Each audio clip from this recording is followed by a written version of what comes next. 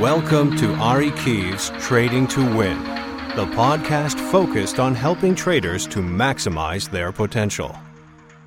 I think that the most common trend among successful professional portfolio managers is probably, there's no one trend. Some people, this again is the value of doing, looking at the performance statistics of a trader to be able to see to what extent he's holding his positions too long for an extended period of time, and thereby even after the stock has reached his price target, he continues to stay because he's feeling somewhat elated and euphoric and thinks he can make more money but hasn't necessarily done more work.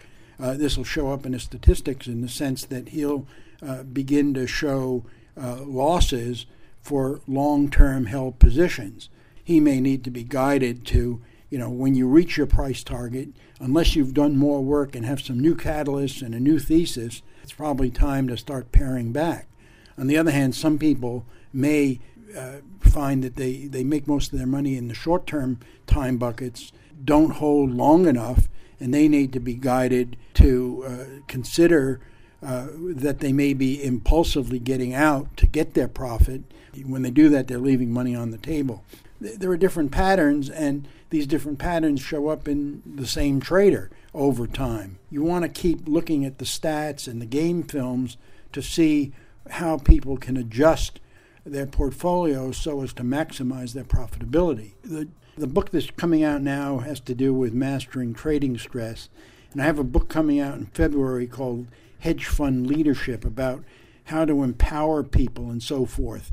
And I was thinking about what the underlying thematic principle is in a lot of my coaching, and that while I'm saying things that are common sense, what I'm generally advising people to do is to function counterintuitively.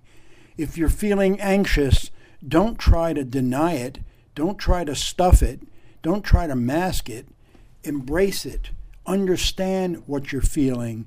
Share what you're feeling. Be willing to be vulnerable. Be willing to discuss that anxiety, because to the extent that you do, you recognize your humanity. You empower other people to recognize their humanity, to be more open and frank. Ultimately, trading is very much a signature activity. It's a creative activity which expresses, as I said earlier, not only intellect but heart and passion as well as guts. And the more you understand how you're responding to the uncertainty and the unpredictability of the market, and can allow yourself to feel what you're feeling and then trade independently of those feelings, the more successful you're going to be. If you're working with people to empower them, you really want to find out where they're coming from so that you can encourage them to be more of who they are, to function more in terms of their strengths rather than in terms of some top-down command, control, military, hierarchical approach to leadership. Much of what I'm saying is to embrace the emotional side, not necessarily to trade in terms of emotions, but to recognize them so you can trade independently of the emotions. You can trade in terms of the blueprint or the plan or the requisite work that you need in order to perform as big as you can. And ultimately, the biggest thing in trading success is the belief in the vision that you have for how much money you're going to make and what you have to do to create the portfolio so that in a given particular market period, you can maximize your profitability.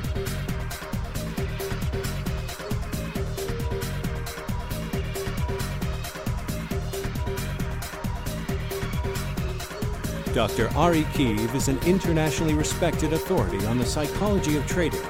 You can subscribe to his twice-monthly podcast full of real-world advice on how to maximize your trading potential at www.arikeeves.com.